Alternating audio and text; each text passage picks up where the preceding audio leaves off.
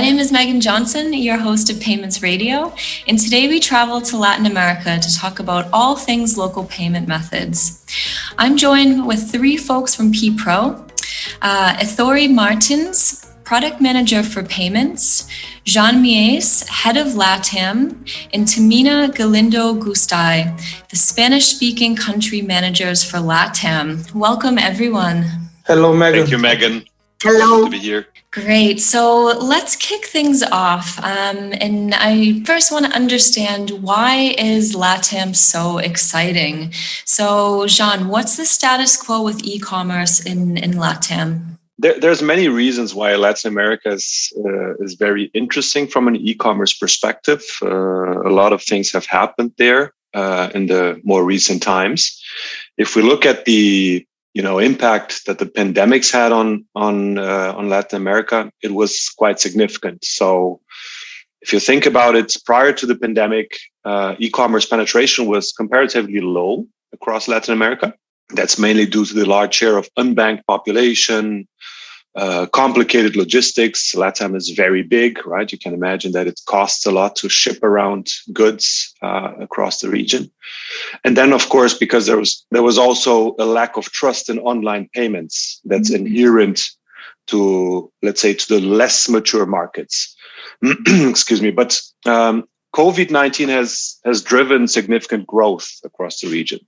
So, of course, many stores were forced to suspend their physical activities. And because of that, large parts of the population were simply forced to buy online, right? So if we look at the last year, an estimated 13 million people across Latin America made an online transaction for the first time. Oh, wow. That's in 2020 alone, right? Mm-hmm. And as an effect or a consequence of that, retail e-commerce grew by almost 37% to around $85 billion. And if you break it down to the countries, so some of the countries, we have seen significant growth, especially in Argentina, 80% growth in Brazil and Mexico, with both around 35% growth. And then if you look at some of the companies in the region, companies like Mercado Libre, which is a huge player comparable to eBay, right? They grew almost 200% during the pandemic in terms of processing volume and transactions, right? The same happens to other companies like Rappi, that is a delivery company that acts across the entire region, but also Amazon, right? So all of them booked solid triple-digit growth rates since the beginning of the pandemics. Now, an interesting side effect of the pandemic is that e-commerce is now reaching new segments of the population. So what happened is that because of this trend towards online payments and e-commerce, both lower income segments of the population, so people who would not necessarily use e-com because of the distance from a purchasing power perspective, are now using e-commerce as well. And at the same time, the older segments of the population, so people aged 60 and plus years, right, are purchasing online. And what's interesting is that in countries like Brazil, the number of unbanked consumers has decreased by 73% during the pandemic, according to a study conducted by MasterCard, right?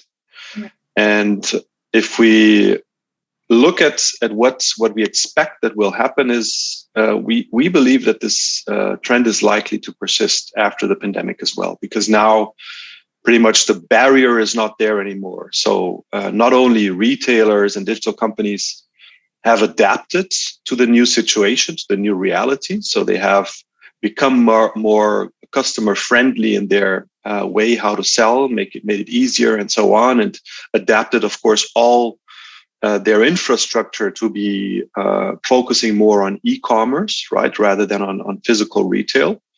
And at the same time, consumers have also overcome their concerns to buy online, right? So it's really interesting to see. Yeah, definitely. I mean, I think it's interesting. You mentioned one of the challenges before COVID was a lack of trust. I mean, I think given COVID, people had to, would you say that people were forced to get over that? Or would you say that some of the e-commerce companies were, supporting, and was there more educational material around making e-commerce payments and using cards and whatnot? It was definitely a combination of both, Megan. I think that on one hand, definitely people were kind of forced into, buying online, right? Because again, stores were closed. At the same time, there was a lot of, let's say, evolution also on the security side. So new technologies coming up that mitigate the risk of fraud, right? And this, of course, brings certainty and peace of mind to the consumer side as well. So I'm thinking of, for instance, credit card authentication methods like 3DS 2.0, which is a way that is that allows consumers to use their credit card online in a very secure way, but also in a very, let's say, consumer-friendly way, right? So it's a seamless way to authenticate a transaction. And that brings, as I said, peace of mind to the consumer side as well. So it's a combination of both. Okay, interesting. And focusing in specifically on Brazil, Ethori, who's been capitalizing on this trend towards, the growth in the e-commerce market? Who are the main players coming out as winners? Well, Megan, basically all industries except tourism has grown during this pandemic situation. But we can highlight industries like import, pets, house and furniture, that almost doubled the representativeness of e-commerce in 2020 in comparison to the last year, to 2019.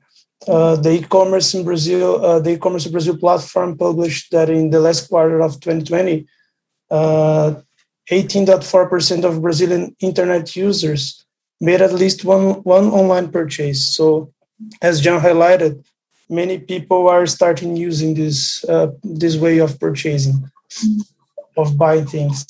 So, if you check the data for the whole year of 2020, we see that the retailers represent 80% of the total purchase done via e-commerce in Brazil. Okay. But if you check the representativeness of it inside of this sector, it's only 8.6% of the retail total sales. So we see that there's a big room for improvement for growing yet. Interesting. Thank you for that. And Timina, what about in Mexico or some of the other Spanish-speaking markets? What's happening there? Is there anyone in particular capitalizing on the trend? Yes, in Mexico specifically, and many other Spanish-speaking countries, the age range of consumer in digital media has increased since people between 40 and 45 years old have begun to buy more and more products on digital platforms. Mm-hmm. In terms of consumption, streaming is the service category with the highest sales growth. Okay. For retail, the categories with the highest increase in sales are food delivery, fashion, and pharmacy. In addition, payments for basic services have substantially migrated from physical to digital means.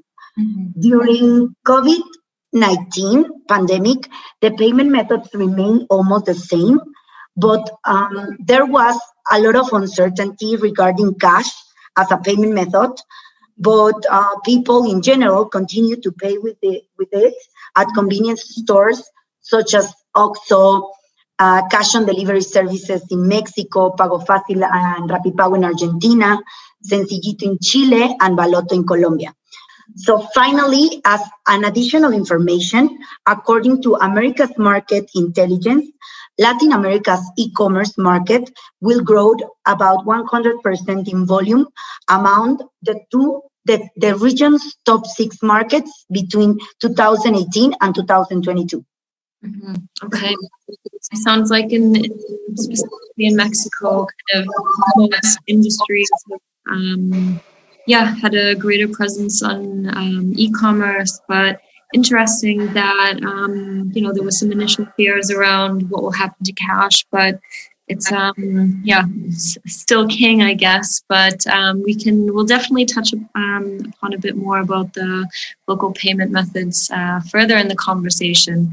But I wanted to now touch upon some of the macro changes that have happened that have, made LATAM exciting apart from COVID-19 and how this has exacerbated, e-commerce in the region. So, Sean, what are some of the positive changes in terms of regulation we're seeing in LATAM? Yeah, so there were many changes that started around 7 or 8 years ago in the region, right? So many of the Latin American countries, they have initiated activities to promote financial inclusion and to foster competitiveness around banking and financial services, right? The reason behind that is clear. So Latin America, in general, as a conglomerate region, is highly concentrated from a banking perspective. So there are only relatively few banks that dominate this field compared to more diverse markets like the US or Europe, for instance, right? So as an example, in the US, you have thousands of banks, whereas in Mexico, Colombia, you have only 50 or 25 respectively acting in those countries. Like in Brazil, it's even worse from that perspective because it is the largest country in the region, but only 5 banks concentrate around 80% of all deposits, right? And as a result, the Latin American banks have some of the healthiest margins across financial institutions around the entire globe. Yeah. So it's more than twice as high as the banks in Europe and the US. Wow. And this is why the regulators, the local regulators, started and the governments, of course, started passing fintech-friendly laws to accelerate the competition and again to foster financial inclusion. Yeah. Right. So in Brazil, this happened in 2013. In Mexico, this happened in 2018 with Mexico passing a fintech law.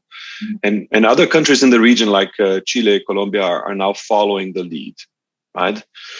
What is interesting to notice is that the opportunities are significant for fintechs, just like PPRO. Right. Yeah. Because naturally, these companies, just like us, we focus on offering a better solution in niches that banks often are not active or not able to provide a good solution to customers or merchants, right? So in our region, banks were in their comfort zone for a long period of time. And never needed really to be competitive or innovative. And this scenario has completely changed, right? And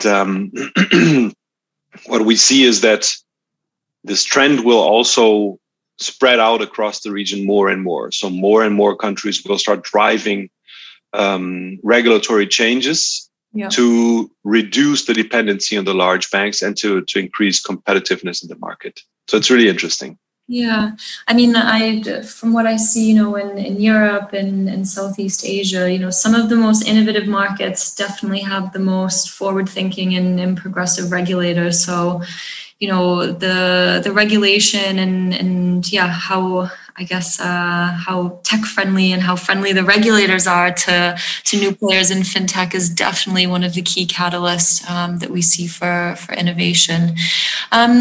Timina, what about technology? What are some of the big technology trends that you've seen happening in LATAM?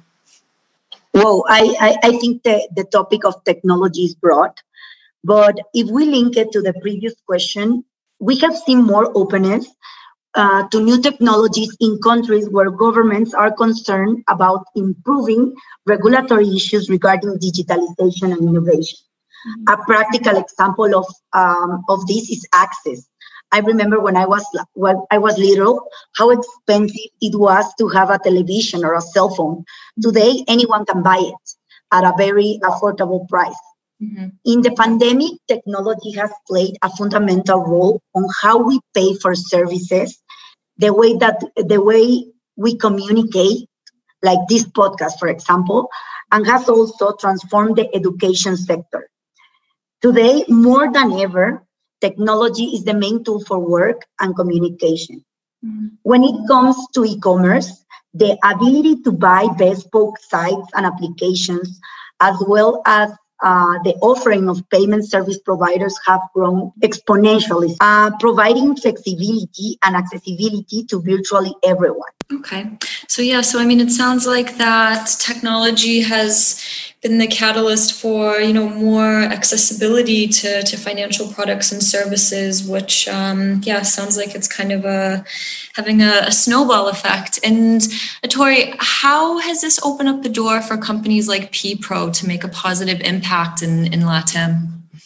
So, Megan, I would say that the growth of e-commerce has opened doors for all companies like PPRO. If we talk about negotiating something with acquirers, for example, a few years ago, it was quite difficult and tough to have this kind of discussions. And nowadays, with the size of e-commerce, we have open doors for doing it. We also have access today to cutting-edge features in the payments industry. And also technology excluded the necessity of being physically in the same place, and besides the data decentralization. Mm-hmm. In terms of regulations, we have seen the GDPR being accepted globally and used as reference for other regulations like the LGPD in Brazil. It's not just to reflect what the world is doing, but also to be able to do business with the whole world. Interesting. And I guess focusing on kind of the payment mix and local payment methods within each market. Jean, what is the day-to-day payment mix and what are some of the noteworthy local payment methods in Chile and Colombia?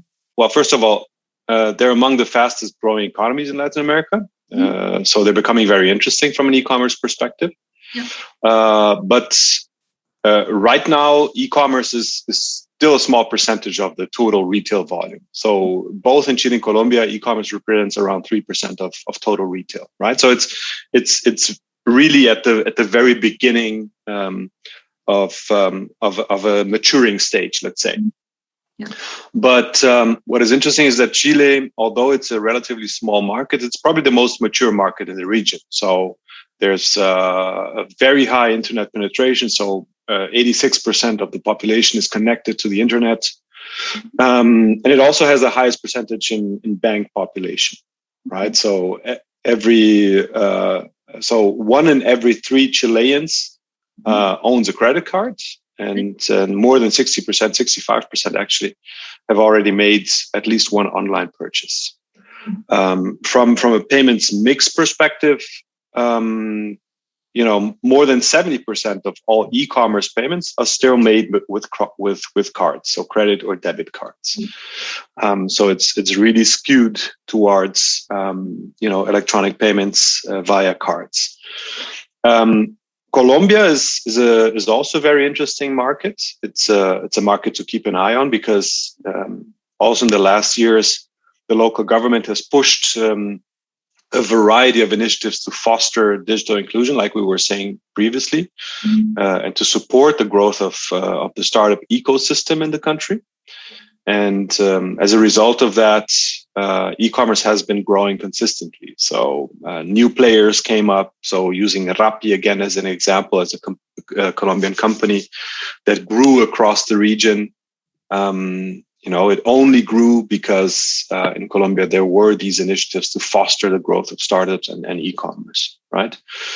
If you look at the population per se. So around 60% of all Colombians are connected to the internet. So it's a pretty decent kind of internet penetration. And 1 in every 3 Colombians have completed an online purchase. So it's less than in Chile, but still, growing very interestingly. But like Chile, Colombia is also essentially a card-based market when you look at e-commerce transactions. More than 50% of all online purchases are made also with a credit or debit card. Okay, interesting. And Ethori, I've heard there's some innovations around credit cards in Brazil. It'd be great if you could share, what the payment mix looks like in Brazil and some of the innovations around cards that we're seeing there. So talking about some innovations that we are having in Brazil, recently we started using the account billing updater service, which is called ABU, a service that automatically updates the card data for a given group of transactions response. So for example, when we have a transaction response of a card expired, instead of forward to the customer this result, we go to a database, check if that card has already a new data, and retry the transaction with this new data. So it's a service that helps us on improving the conversion. Mm-hmm. We also applied the recurrence flag, where we tag the transaction as a recurring one, to the systems to understand that that transaction was already approved in past, so it helps on the conversion as well. Mm-hmm. We are also working on improving our retry logics, focusing on improving conversion, user experience, so involving artificial intelligence and some mechanism for improving it always. Mm-hmm. In terms of difference, I can tell you, like John said before, we have the 3D secure functionality for debits, which is a kind of requirement for Brazil. Mm-hmm. We don't see it in other countries. It's a regular debit, although it can be used as well. In terms of difference, I see the 3DS being something different comparing Brazil and the others. And also, I could say that Brazil is usually the first country to bring new features to the market. It's a kind of leading the market in terms of technology. Okay. So we have new features, functionalities in our acquires, in our market, and then the other countries follow us. Okay. Interesting. So Brazil seems to be the leader of innovation, and some interesting initiatives around the credit card space. And Timina, what's happening in Mexico? What are some of the innovations, and what does the day-to-day payment mix look like? Yeah, if you compare with other regions like Europe, Mexico could be very different. Mm-hmm. However, markets in Latin America tend to be much more similar. Mexico is the second largest market here with 22% share. Mm-hmm. Talking about Mexico in specific, just 38% of adults in the country have a bank account versus 70% in the European Union. Mm-hmm. Therefore, the mix is more evenly distributed between all payment methods. Here in Mexico, we have credit cards, debit cards, wallets, QR codes, bank transfers, cash on delivery, gift cards, among others. So it sounds like there's a pretty interesting mix, and definitely, a lot of potential for reaching the unbanked or the underbanked in the market. And thinking about cross-border payments in the LATAM region, Jean, what's the situation like in LATAM? And are there any companies that are capitalizing or exciting to watch in this space? I would definitely say so, Megan. So from an opportunity perspective, of course, Latin America is very relevant as one of the largest consumer markets, aggregated consumer markets in the world. And of course, if you look at the growth of companies, or let's call them e-commerce powerhouses, right? Like Alibaba, Wish, and Amazon, which, companies that are expanding aggressively across the globe, they're all tapping into Latin America because of the huge opportunity here, right? At the same time, and that's maybe the flip side, Latin America is also very complex from a regional perspective, right? It's highly diverse culturally, also from a regulatory perspective, but also from a technical perspective. I think we noticed that when Timina and Ethori were explaining the differences between the markets, right? So if you look at the cross-border perspective, the level of complexity is very high. So in Latin America, for instance, merchants need to establish local entities to be able to sell their products or services to local consumers. Simply selling from abroad is not a viable option because most of the local consumers usually use local payment methods like cards or other payment methods that are not enabled for international transactions. So they can only purchase services and products locally. And international merchants need to be adapted to that. At the same time, this is exactly where companies like PPRO come in, right? So we support international payments, payment service providers, but also merchants to set up their shop in Latin America. And this we do, by offering a wide variety of services, which range from setting up a local entity to ensuring compliance with regulatory and tax requirements, but also to simply being able to accept a large variety of local payment methods. So again, I think that's the opportunity from a cross-border perspective here is huge, and we definitely are helping many of the powerhouses to tackle the challenges of doing business in Latin America. Of course, okay. And I mean, you touched upon local payment methods in some of the different markets. Timina, you kind of alluded to some of the local payment methods. You mentioned QR codes and wallets. What are some of the big local payment methods in Mexico? Yeah, but first, let me give you a fact. 60% of transactions in LATAM are processed through a local payment method. So it's a huge percentage. If you want to be in the game, you must integrate payment methods in your offer. The variation depends on the country. Cards dominate the Argentinian market with two main processors, which are Fiserv and Prisma. And the alternative cash payment methods, Rapipago and Pago Fácil, are the most popular in the region.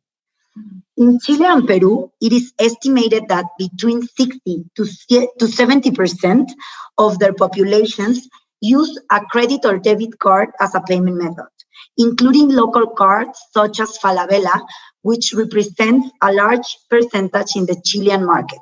In Colombia, 55% of the population uses cards as payment method through two different processors, Redeban and Credibanco.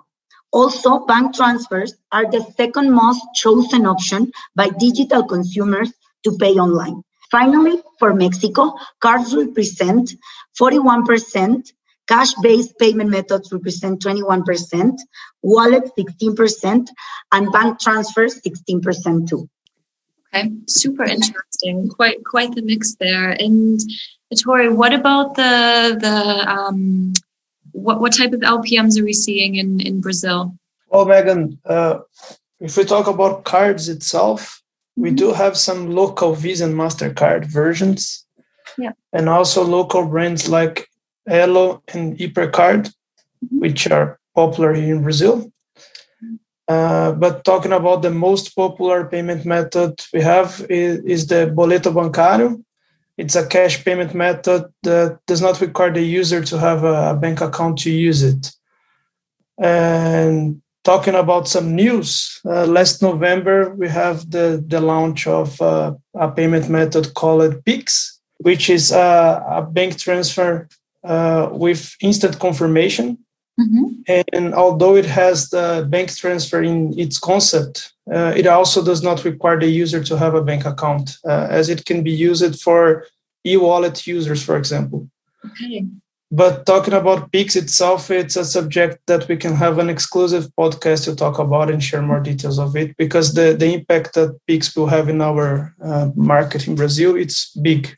Maybe just adding to what Ethori said, Pix definitely is extremely interesting because within a short period of time, so Pix was launched in November last year. The number of users has increased dramatically. So we're talking about in a 6 months period of time of 65 million registered users in Brazil, and more than 1 trillion Brazilian reais, so around $200 billion processed over this payment method. This, of course, is not e-commerce payments, but it's overall usage of this payment method. So it's going to be very, very relevant for sure, also in the e-commerce space soon. Yeah, wow. I mean, those are some incredible statistics. And I mean, I guess wrapping up, thinking about what the future kind of holds for LATAM and why we should look to LATAM, do you see other markets like looking at Pix and what's happening in Brazil and players looking to replicate a bank account payment method in other markets, or do you think this is something that will just be particular to the Brazilian market, John?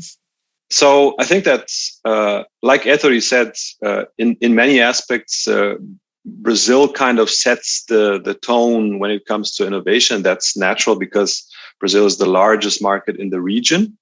And I think that what will happen over time is that other markets will also start looking into more innovative ways to offer payments, right, to their consumers.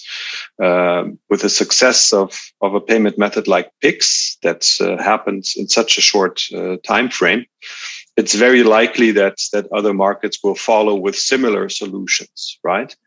Because ultimately what happened in Brazil is a reflection of what happened in Asia, in China years ago with WeChat Pay and so on, right? So it's really a way to push electronic payments to a broad base of the population that many times does not have a bank account and so on. So my expectation is that this will also, of course, happen in other markets of the region. At the same time, I think that I mentioned some of the large e-commerce powerhouses or digital companies coming into the market and offering their services like Alibaba, Wish, Spotify, and so on. They also drive innovation in the markets in most of the Latin American markets, because they tap into a broad base of consumers that want to consume this service. So the markets need to move as well, right? And that's why, from a general perspective, I think that we will see a lot of things happening across the entire region in the coming years. It has started already. Now it's just a matter of consolidating the regulatory side of things, so opening and flexibilizing the regulatory side to allow for companies just like PPRO to bring innovation into the markets and combine that with a customer demand. So it will happen. Yeah, definitely. I mean, it's interesting. I've been reading quite a bit about Rappi, the company out of Colombia, and how they're kind of, I guess, on the path to become one of the super apps in the region. So I think, if Pix was started, I guess kind of, thinking about how how they were inspired by Asia, it'd be interesting to see, will the whole super app trend hit Latin America the way it's hit Southeast Asia? Yeah, I think that whenever people ask me this question, I always like to point out that there's still a big difference between what happened in China, for instance, and what is happening in Brazil, in my opinion, right? Because, first of all, there is a banking network available in Brazil that is accessible to the broad population, right? Although large parts of the population are unbanked, in principle, they can access banking services, right? So it's not like Pix is bridging a gap in terms of banking infrastructure in Brazil, like it is in China. In China, it's way more difficult for broad parts of the population to get access to the banking infrastructure, right? Or financial infrastructure. But at the same time, in Brazil, for the fact that people generally do have access and use payment methods like boleto that was explained by Ethori before, it's not likely that consumers will tend to centralize the choice of payment methods that much, like maybe in other countries. So what I'm trying to say is that I find it unlikely that a super app will be able to be dominant, or one single super app will be able to be dominant in a market like Brazil or any other large consumer market in Latin America, because there's simply more choice, and people are used to having the liberty to choose what they want, what kind of product or service they want to consume or use. It's a bit different in my perspective. Yeah, definitely. I mean, it seems like there's so much happening in LATAM. The rise of e-commerce, different customer segments feeling more comfortable with purchasing things online, Pix coming out of Brazil, and some of the good payment mixes coming out of Mexico, new technologies to help mitigate fraud and innovate on credit cards. So I think, there's certainly a lot to kind of watch out for in LATAM, and we'll definitely be running a podcast soon focusing on Pix. I think, as you said, Ethori, it's definitely, I think, something that warrants its own podcast. So that wraps up today's episode, and I'd like to thank my guests, Jean, Ethori, and Timina. I know it's very early where you are at the moment, so thank you again for joining me and sharing your experiences and thoughts and all the exciting things to watch out for in LATAM. Thank you, Megan. It was a pleasure. Thank you so much for the invite. Thanks, Megan. It was a pleasure.